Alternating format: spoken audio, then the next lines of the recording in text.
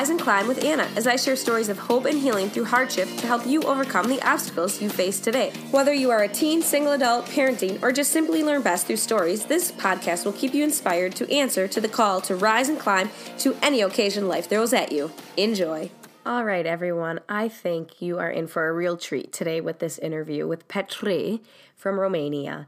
He is a great friend of many people that I know. This is the first time that I really got to know him, but him and his wife are missionaries over in Romania. He is Romanian, she is American, and they have a center over there that's been used for years to help people in need in the village, but currently have turned it into a center to take in Ukrainian refugees. So he sets up the story of how God prepared them for that and prepared them for this moment. But I also just want to set this up that this interview is to understand what it is like to take in refugees, what it is like to be a refugee in a sudden traumatic situation. This is not to be anti-Russian people. It's to understand that the Word of God is true, and my favorite Bible verse is Galatians 5:13. We are called to live a life of freedom, but do not use your freedom to serve your selfish nature. Rather, use your freedom to serve one another in love. And it's very obvious to see Putin's actions as serving his selfish nature and what he wants and what he thinks is best at the cost of innocent people's lives. But that this isn't a matter where it's just one country is evil and one country is completely innocent. There can be sin in the hearts of everyone, and that is why I am continuously praying for evil to be exposed and for truth to be revealed and for biblical justice to be served, and ultimately that we might not see justice this side of heaven, but we do live for an eternal purpose, and understanding that what seems very confusing in wartime situations, God does have a way of being the final judge. And ultimately, that is why I do believe so strongly in the death, life, and resurrection of Jesus Christ, and the idea that no matter what we have done, that we can always turn to God and ask for forgiveness, and He will be faithful in forgiving us if we are willing to turn from our ways, and that we can still pray for leaders. We can still pray for Putin. We can still pray for people who may be confused right now, and we can still pray and love them through prayer and love them with an attitude of not being calloused over to the fact that they are still humans, and it really takes understanding of why we do certain things and not being quick to judge until we understand situations. So I just want to kind of set this interview up in that sense that we don't go into a lot of the details of the war. I do ask Petri what he thinks and his understanding to help us understand it through his lens, but knowing it's just through one person's lens. And the really best thing we can do is get curious about the situation and continue to pray and pray in the Spirit for people, because God ultimately knows and is praying for us even when we don't know how to pray. So I hope you are as blessed by this interview as I was by conducting it. Also, there is a link in the show notes for supporting their organization, because if you pick up what I picked up, they are doing so much for these people, and they are stewarding the finances very well, and they're very humble and not beseeching these donations. But if this is a way to get the word, to be able to have them help people unhindered, that would just be a huge blessing. So, like I said, I hope you enjoy. And with no further ado, here is the interview with Petri Groza. I have Petri on the interview today. So for all of the Rise and Climb podcast listeners, Petri is from Romania, currently lives in Romania, and he is going to introduce himself, a little background, and what he currently does in Romania right now. Hi, yes, my name is Petri Groza. or how exactly my name would be said by a Romanian would be Petri with a tr. No, in Romania we roll our R's. Yeah. So Petri Groza. Yeah, I'm the leader of a ministry called Regen Foundation, and the name actually Regen name comes from our vision, which is to see people regenerated. So just briefly to share a little bit about my background. I've been in ministry basically all of my life since I was a young kid. God put this passion in my heart. I started first working with an American mission, actually, that was building chapels in Romania. And I worked with them for about 8 years. That's where I sort of perfected my English too. Okay. Yes. So that's how many people ask me how do I know to speak English so well. We do in Romania. A lot of the people in Romania actually they do speak English. The younger generation, because we learn in school. School, almost everyone does learns English. So I've done about 8 years of English in school, but then still you need to practice it. Mm-hmm. So ministry, that's how I really started with ministry. I went with this mission called the Romanian Chapel Project. And we were building churches, and then we were doing evangelism services. They helped us actually to put a roof on our church in town. Okay. And since then, God really called me to a lot of parts of ministry. I would say I'm involved at church, in my church. I lead worship, I preach, and I teach in our church. But the main ministry that I lead is the Regen Foundation, and at the Regen Foundation we have a few projects and programs that we run. Mainly, we have homework clubs, the program that we call homework clubs, and we go in 4 locations each week. So we have a staff, we have people that work, and they go and do this every day. So we help children with their homework, mm-hmm. But actually that's how we started, but then we ended up not helping them with the homework, but actually helping them with where they were at school and stuff. So and then we have the Horizon of Hope Center, and that's where actually right now we have the people from Ukraine. We were able to host people from Ukraine.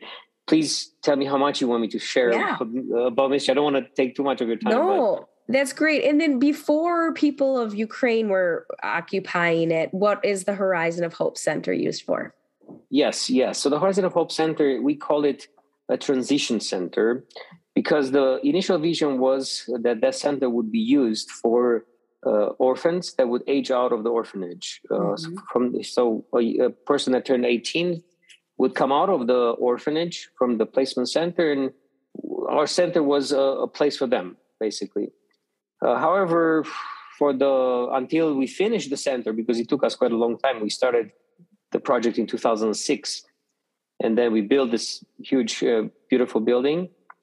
The vision had to be adjusted a little bit, just because there were more opportunities for the people coming out of the center. Not all of them would be out on the streets. Let's say that, mm-hmm. So then we started to use the center. We trained a few young adults. Mm-hmm. They were there for a couple of months, some of them over 1 year. We had a director in the center that would run certain lessons with them, teaching them different courses, some practical courses. We did like photography. We did discipleship courses. And then during the pandemic, we also used it as a place for families. It was interesting that we just received a lot of requests for families that didn't have a place. They were either left out without a place to live.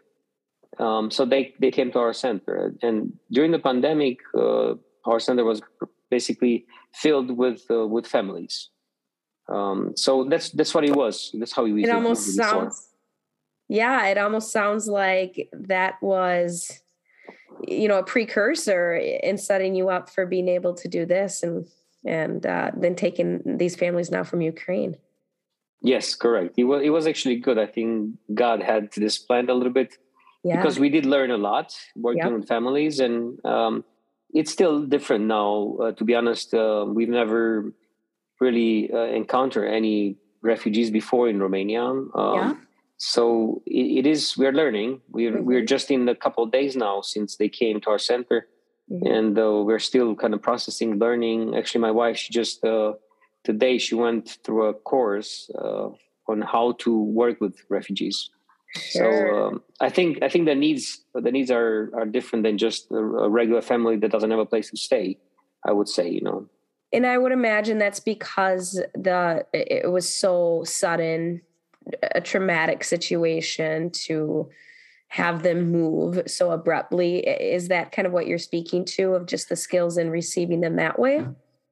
Yeah, I think that the hardest or the toughest challenge for us is to really address or care for their emotional needs.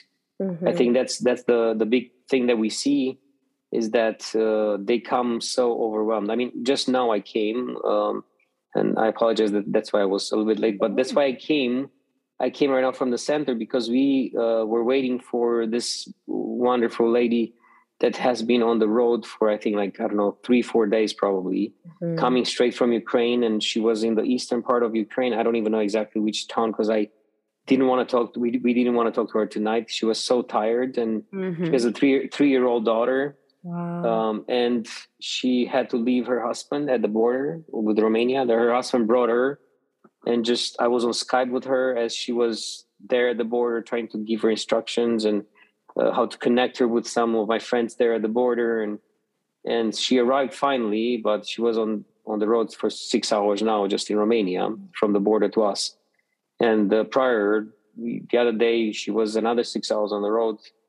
And then before that, she was a lot on the road, another 5 hours, I think. So I think seeing that heaviness, I think, in their lives, and even the people that we have, they're families from all kinds of parts of life. Or we have like doctors, we have a ballerina right now from the opera from Odessa and her husband that are at our center. We have a teacher, we have a pastor. So they're just from all kinds of social backgrounds, I would say. But I think the biggest challenge for us, I think, is how to really care for them as far as their emotional challenges, I think, during this time. And just to back up, you had mentioned your wife, and yes. So because we will go back into that. I don't want to overskirt the emotional challenges and kind of the stories. We'll get into that. But to give people that picture, you're married, you have kids, but your wife is actually American. Correct. Yes. So I'm married, and I have three girls.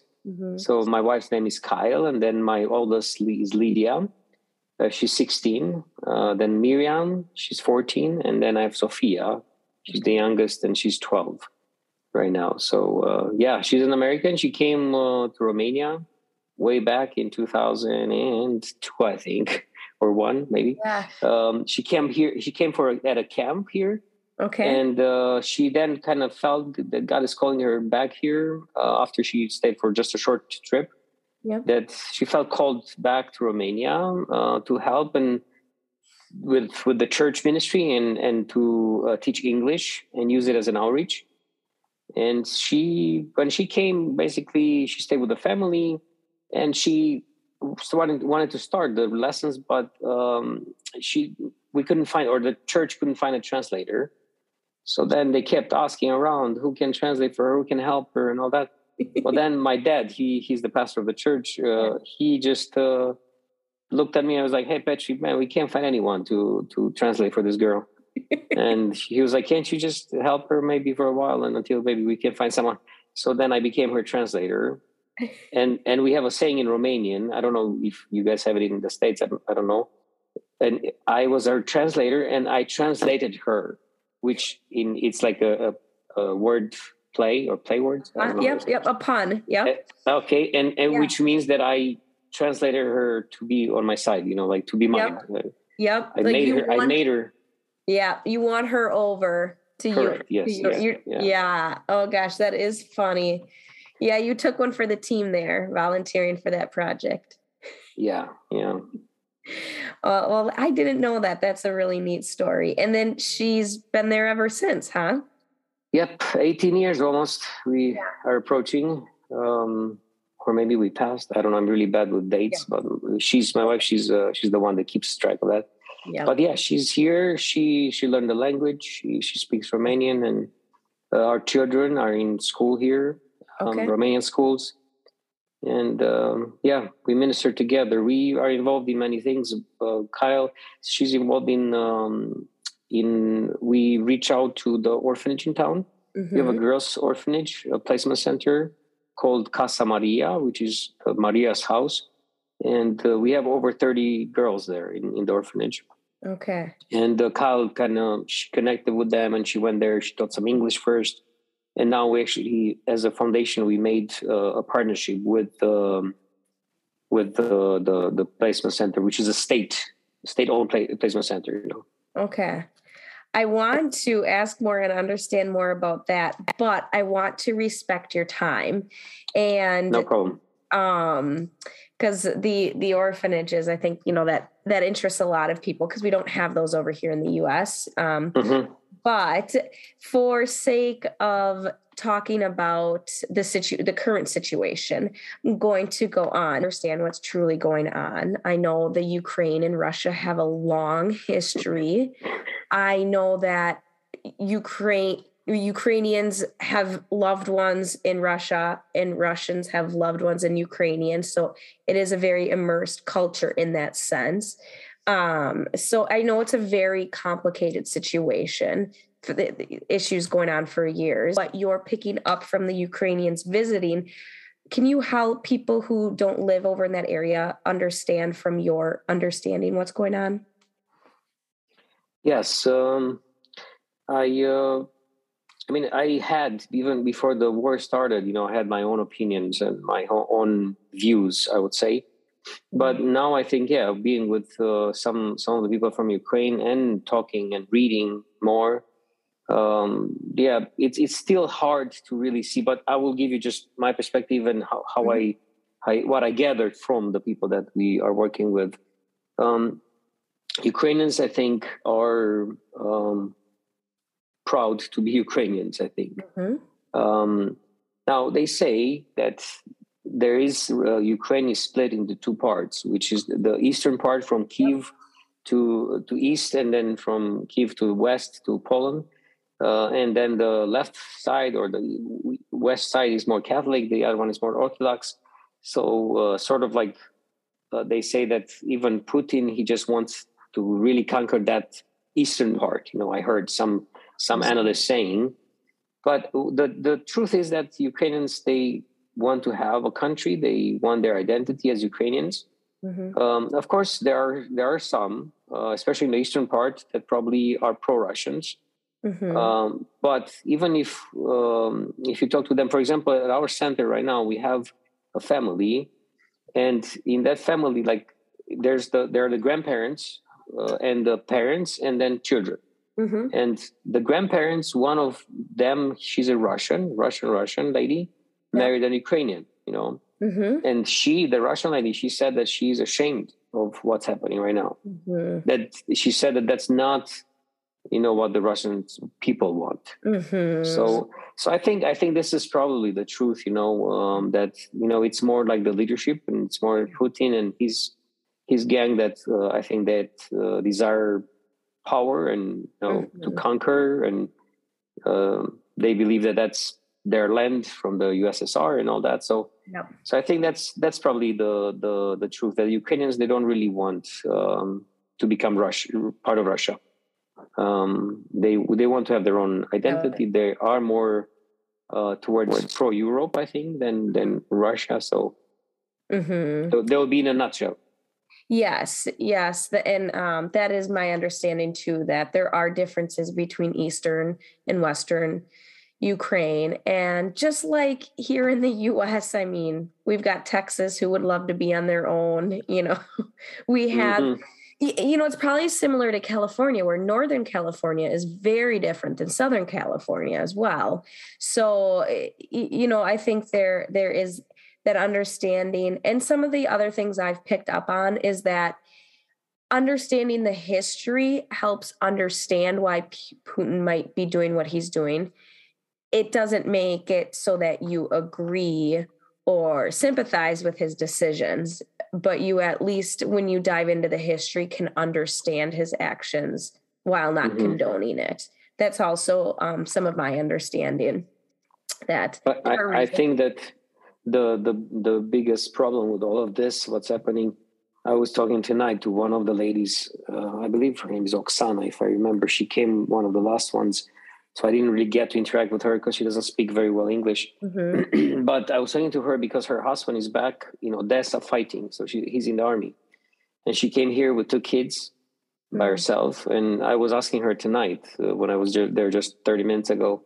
I said, hey, how's your husband? And she was like, oh, he's good. I said, you talk to him? And she said, yeah, I talk to him every day. I talk to him. Yeah. And she said that she was like, when I talked to him, he said, it's hard. She said, and so that's the challenging and the tough part, that there are people suffering. They're refugees. They have to run away. They have to leave their homes. Some of them might lose their homes, and that's heartbreaking, I think.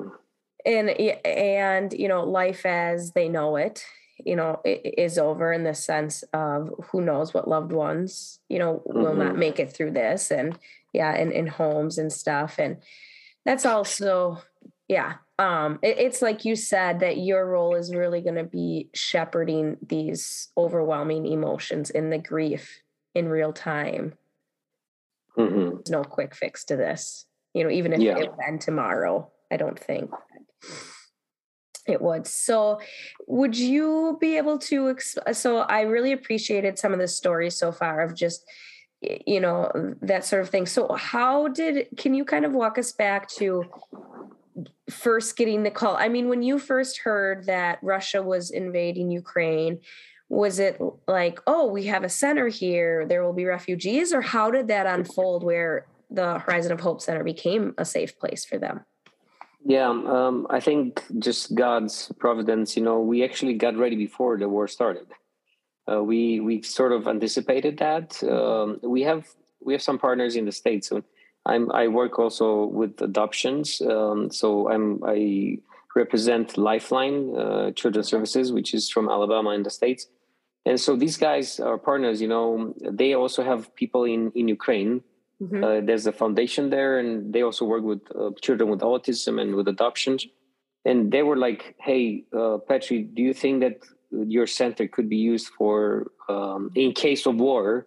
Yep. Can some of the people that we work with in Ukraine, can they come to your center? Oh, wow. And so then, I mean, we were just, even the people from Ukraine, they were like, well, no, it's just talk. And they were not, they didn't even think that this is going to start, really, or maybe they thought that it's going to be just Lugansk and Donetsk, the 2 regions there attacked or taken over. But so then we sort of started like planning a little bit, thinking, okay, what are we going to do?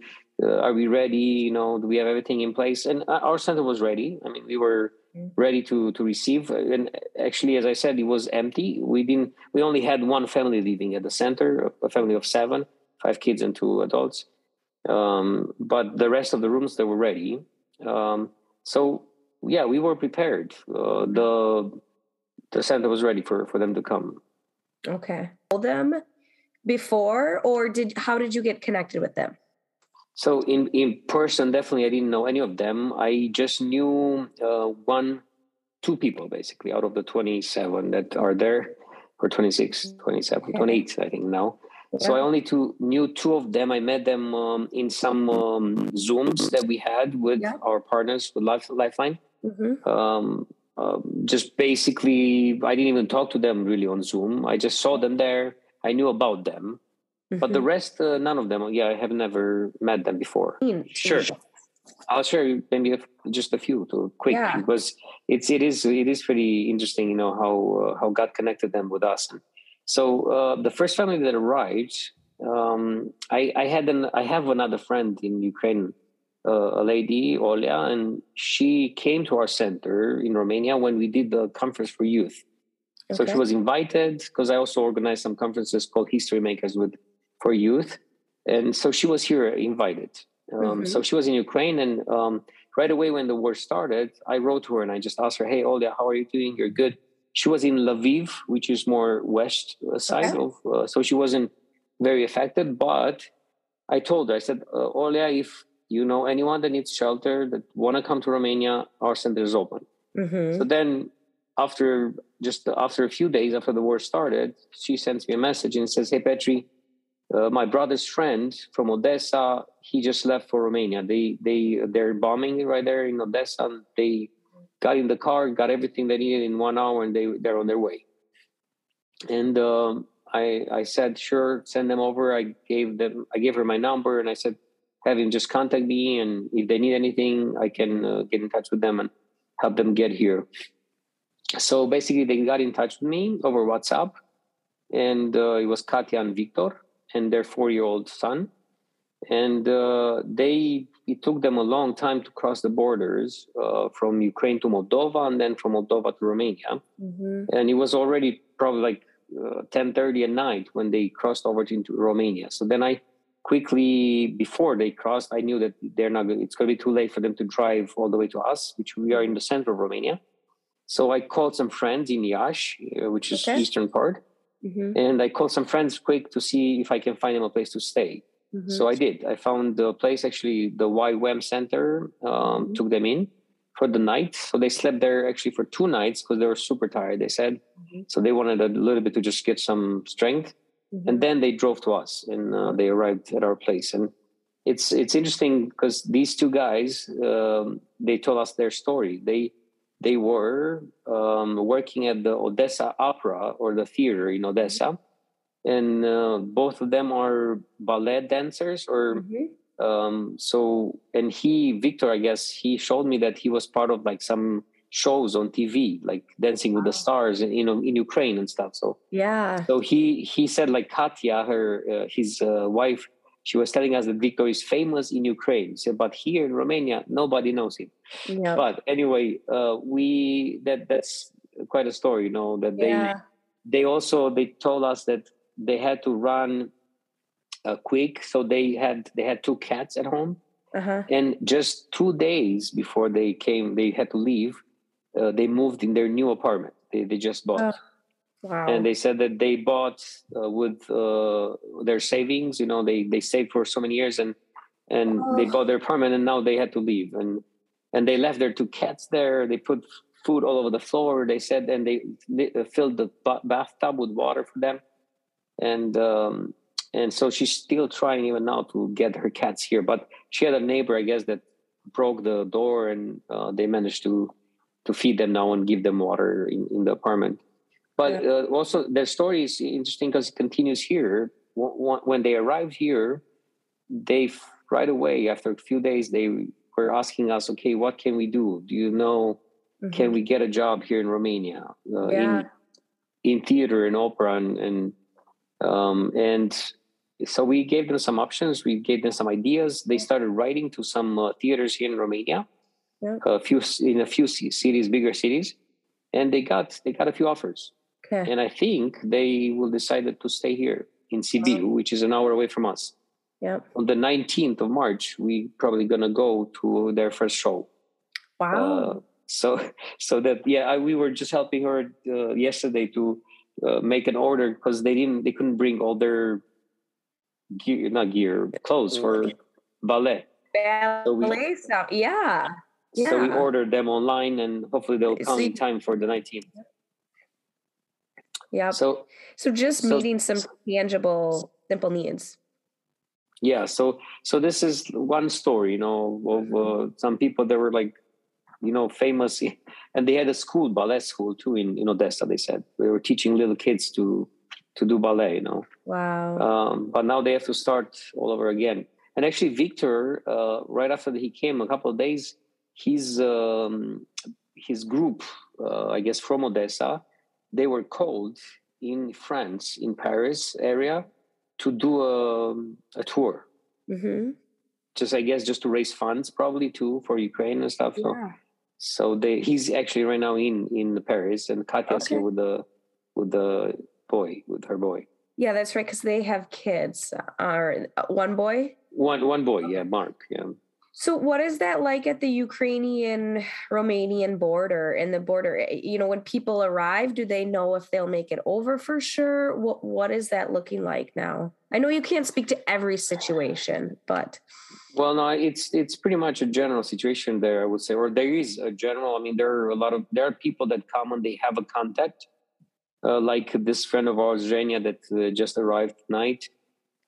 She didn't have anyone in Romania, but through a contact from the States, actually, I think her sister's in the States, and she, I guess, wrote on Facebook, or I don't know, anyone knows someone in Romania, and a pastor, a friend of mine from Florida, he told her, hey, I know someone in Romania, I know Petri and Kyle. So then they connected us. But many of the people that arrive actually from Ukraine, they don't have any contacts. So what happens is the weather is still cold here. Even Zhenya, she stayed in line last night for more than 2 hours with this 3-year-old daughter. And you stay outside, you stay outside and it's cold. And then there are some tents that are government installed and some NGOs installed, but still it's cold. Last night I received some photos from another group that crossed, and I received a phone call from some Ukrainian friends saying that those guys didn't have a place to go. So then I called quick some friends, and we were trying to get them a place to sleep for the night. And finally, an NGO, I guess, from there found a place for them. So the situation, I think, at most of the borders, now there are some borders, for example, northwest of Romania, where it's not so busy. Okay. One family, they came from Kiev to us. They said that there were just 2 cars in front of them. So they just went through. But northeast and southeast of Romania, there are a few borders that are packed. You wait at this border where Zhenya came last night. If she would have crossed by car, the wait time would have been about 6 to 8 hours to cross. So she would have had to wait. So then what happened, there's the option where if someone doesn't want to cross by car, the car can come in front of the line and just drop the people and then turn around and go back. Mm-hmm. So that's what her husband did. He came and dropped her off with her child, probably with a bag, a small bag actually, because I saw the bag tonight. Mm-hmm. And they went in line. She got on Skype, showed me the line. I said, yeah, please. My friends told me it's about an hour wait, but it was more than an hour. It was double. It was 2 hours. And she said she was cold and people were cold. And so it's quite an experience, I think, for many, many people. Especially with those kids. I mean, I think now that I have 3 kids, I think just me and my husband, we could figure anything out. It's those kids. It's traveling with the kids. I mean, in good situations, it's hard to travel with kids. I know. I feel like the stories with kids just get me in a lot of empathy for those. And go ahead. I can tell you also just briefly the story of another family that came. He's a pastor in Kyiv, and he has 3 kids, like little kids, and they came with their grandparents. So they left Kyiv, and it took them 3 days from Kyiv to the border with Romania, because he said it was packed. The traffic was jammed. Okay, so that's just basically almost like a big traffic jam all throughout Ukraine. Because he said from Kyiv, especially getting out of Kyiv, it took them a day, because everyone was coming out with their cars. So then the traffic just gets stuck. And then even further on, he said, further on from Kyiv. And in the meantime, this was a major center. This is where most of the targeted attacks were, correct? So you've got bombs going off behind you, Russian tanks behind you, and everybody's just looking back and looking forward, right? I mean, that's the situation. Well, yeah, my friend said that they woke up at 5 a.m. because of a very loud noise. Mm-hmm. So they realized that the bombing started, and they got up, they started packing, and they packed their cars in like 2 hours or so. And them and their parents got in their cars and started driving, but they still hit the traffic on the road. And they said that they got to a place one night, they slept in the car, all of them with 3 kids, and their youngest, Lucas, he's 10 months old. Oh. And and they slept in the car for one night. Second night, they were close to a town, and they looked online for a Christian church or a church of believers, and someone took them in, and so they slept in a house, and then they came over the border and arrived at our place like late at night. And now, I mean, it's cold, like you said, and my guess is gas is crazy expensive. So you probably have that tension of, are people able to use their credit cards and stuff, or do they have to carry cash? I mean, what's that situation like as another possible? Yeah. For the Ukrainians that come to Romania right now, it is a little bit hard because our government in Romania made it possible for them to exchange some of their money, which is hryvnia, and they can exchange but a very small amount and only once. So they can exchange about $220 from their hryvnia to euros or to lei, our currency. Okay. But that's it. You can only exchange that for right now once, and this amount maximum. And my guess is Romania is like, we can't use Ukrainian money. It's almost more of a donation from the Romanian government. Sort of, it's a way of helping them. Yeah, it's sort of helping them because their currency already depreciated half of the value. Quick. So, and also some of them can use their cards. Like some from the people that we have, some of them still can use their cards, but some others they can't. So. They say that their banks could just stop working. And so what we did, we helped some of them to open up bank accounts in Romania. Okay. So we did that. We went to the banks and helped them to start a bank account in Romania. Now we're kind of sharing other methods that they could use, transfer funds. Yep. Like today, I was telling them about PayPal, and I was telling them about Revolut. Okay. These apps, that are really cool and that I use here quite a lot for transferring money, Yep. Yeah. But gas prices, I don't know if you heard, but yesterday in Romania was like a weird day because I don't know what happened, but someone put it on media somehow that the price of gas will go up, or fuel, fuel at the gas stations.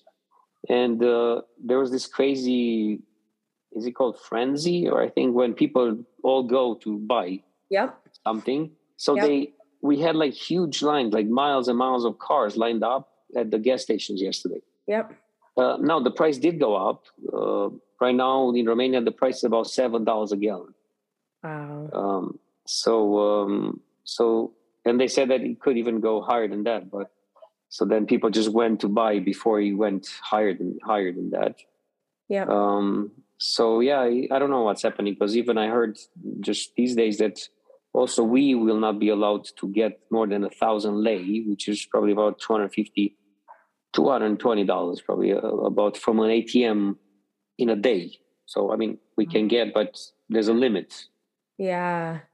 People are probably withdrawing money more, I think. Yeah. During uncertain times, that's what happens. So just a lot of uncertainty.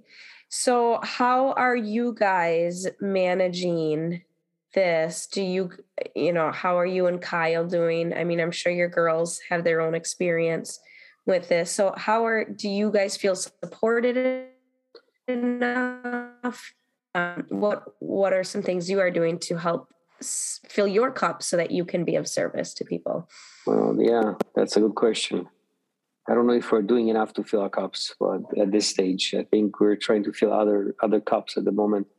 My wife was just asking me on the way to the center tonight, she was like, hey, don't you think maybe we have to try to be more with the girls? And because for the past few days, I've charged my phone 3 times in a day, I think, just because I've been on the phone so much, trying to help people that either are coming, from Ukraine, or people that are in Romania and they need help, or actually connecting people in Romania. We had people that would receive refugees and they would need mattresses or they would need food. And we are setting up, actually tomorrow, we're trying our first transport into Ukraine. just with a van, a small minivan packed with food and other products that people from Odessa need. So tomorrow, some partners of ours are crossing into Ukraine, and then the van is coming to get the stuff from this van. Yeah, we have to be careful. We do have people that write to us and encourage us, and which that's really helpful, I think. But we do have to be careful. Yeah, we keep hoping that things will slow down a little bit more. So yeah. I was around the house a lot, but not necessarily with my girls, I would say. Yeah. Because I was in a cast. I had a cast until today. Today I took it off. So I was here, but I was just busy working and stuff. So yep. Didn't necessarily want to put anything out for donation wise. So is that still stand, or is what's the best way for people to support you guys? Yes, I mean, prayer, first of all, I would say that's the most important thing. In ministry, from our experience, the devil attacks a lot of times. Family is attacked first, I think. My relationship with my wife is attacked, during our marriage, we have been under attack. So just prayer for that, for our stability as a family as we try to minister to others. And then, I mean, so we cherish and appreciate any other type of support, of course. And we've been so blessed, people have responded so well. So, I mean, we have in the States, we have an NGO that we started. Okay. So people, if they want to donate, they usually donate through that. And we have also a link on our website where people can donate, or on our website, we explain the two methods, which is either send a check to our NGO in the States, or donate straight on our website, where there's a fee that our card processor takes and stuff, but it's still, the money gets to us, so these will be the two ways. Okay. All right. Is it okay if I would put that link, or do you just want to keep that? I mean, you could put it maybe if you want, or yeah. I just think people might ask. Sure. So if there is a way, and I mean, to put this in perspective, I think from my understanding too, I mean, before all this started, just heating your place because of gas prices was astronomical. Before all of this started. So well, yeah, before this started, the energy crisis hit Romania last year, probably in November. November was the first month when the prices went like way high. The government tried to regulate the price a little bit and give some discounts, but I don't know. We just didn't feel those discounts, at least at our center. Yeah, it was, I think, more. It was more towards the people, the private people. That I think those discounts were offered, not necessarily for NGOs like ours. So yeah, we had like huge. We had $2,000 bill for December, and we'll see now what will happen, because it's the center is full and all rooms in the center are heated, and it's still, we had minus 15 degrees Celsius here just last night. Wow. Which is a little bit unusual for March, but it will warm up, I think, next week, hopefully. But we trust in the Lord. We go by faith. I mean, we always win by faith, and we don't really like to ask, people to donate or whatever, but we just want to let God to put it on their hearts, and they will contact us and tell us, hey, do you need help? And so, yeah. So my guess, though, is if somebody donates, between just housing the people at your center, supporting you guys as a family, having supplies to send to Ukraine, I mean, my guess is it would be stewarded very well in a very tangible way. People can help here. Yes. Yeah. I mean, we did the budget a little bit to figure out like how much would be to host a family in our center for a month. Of course, it is very hard due to all the changes in prices. And as I said, fuel is changing. Prices for food went way high. So we don't know. It could be that the price will drop in a month or so, and then the budget won't be accurate. but we calculated somewhere around about $1,000 a month for a family. Okay. Would be like our expenses now because of the utilities, which are very high. Yep. And everything else went up, so that would be the ministry expenses and stuff. So as far as like our support, we don't take anything from ministry accounts. Okay. We raise our own support, for our family and stuff. So, yep.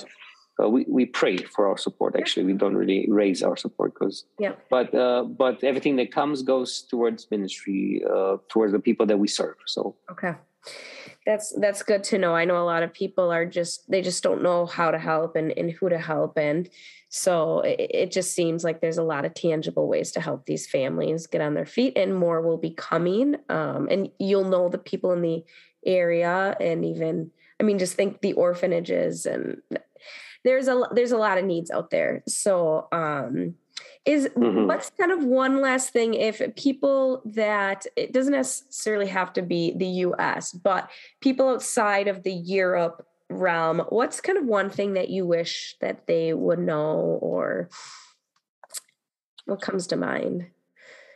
So just the last thing that they would want to know, I think, about the situation. Mm-hmm.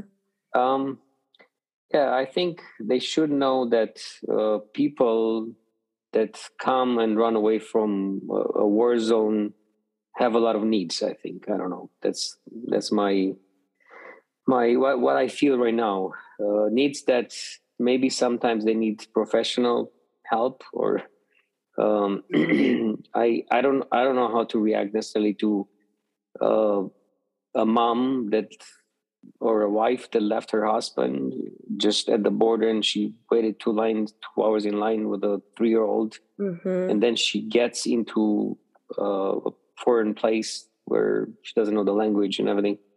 I think that we can't even imagine, I think, mm-hmm. what this means.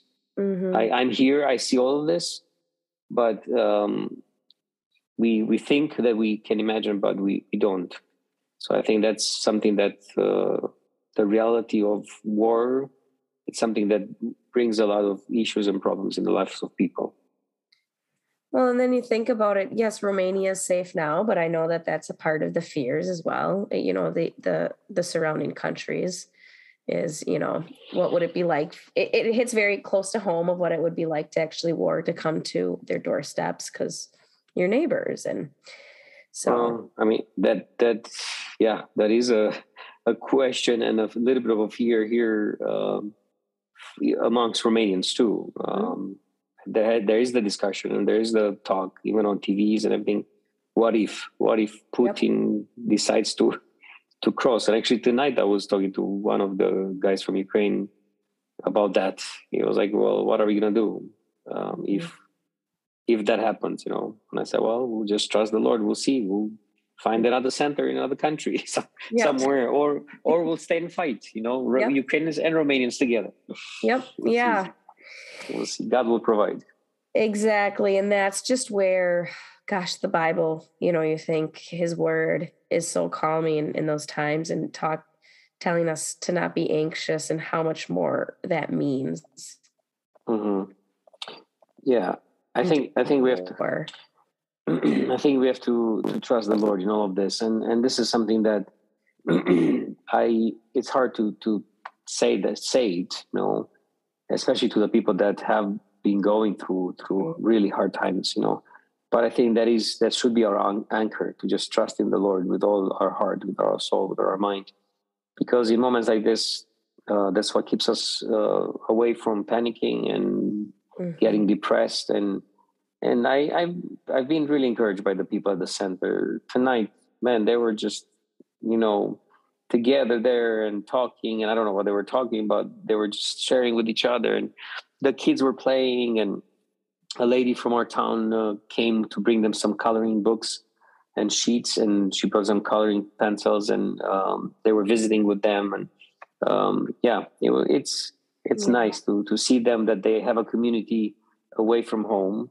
Yeah, and they're blessed because our center, it's a very nice center. I mean, as far as standards and and conditions. They have really good conditions, and they were saying that sort of like, man, we see on TV or on news, that people are sleeping on mattresses like 100 in a sports hall or somewhere.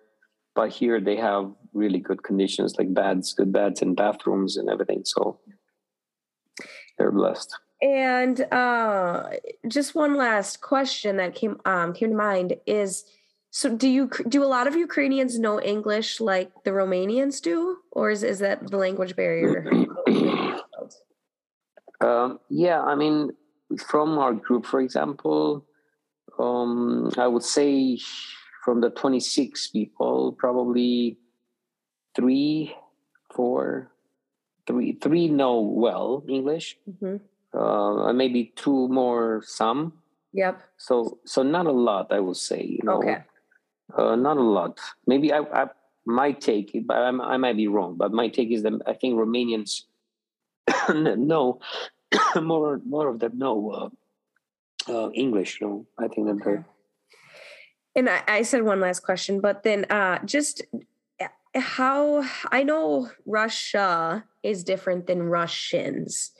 And so what is the sentiment of the Ukrainians? How can we support Russians at this time who, like you said, are ashamed? Is there any way, or, and when we're talking about the situation and attitude towards Russians, any wisdom on that?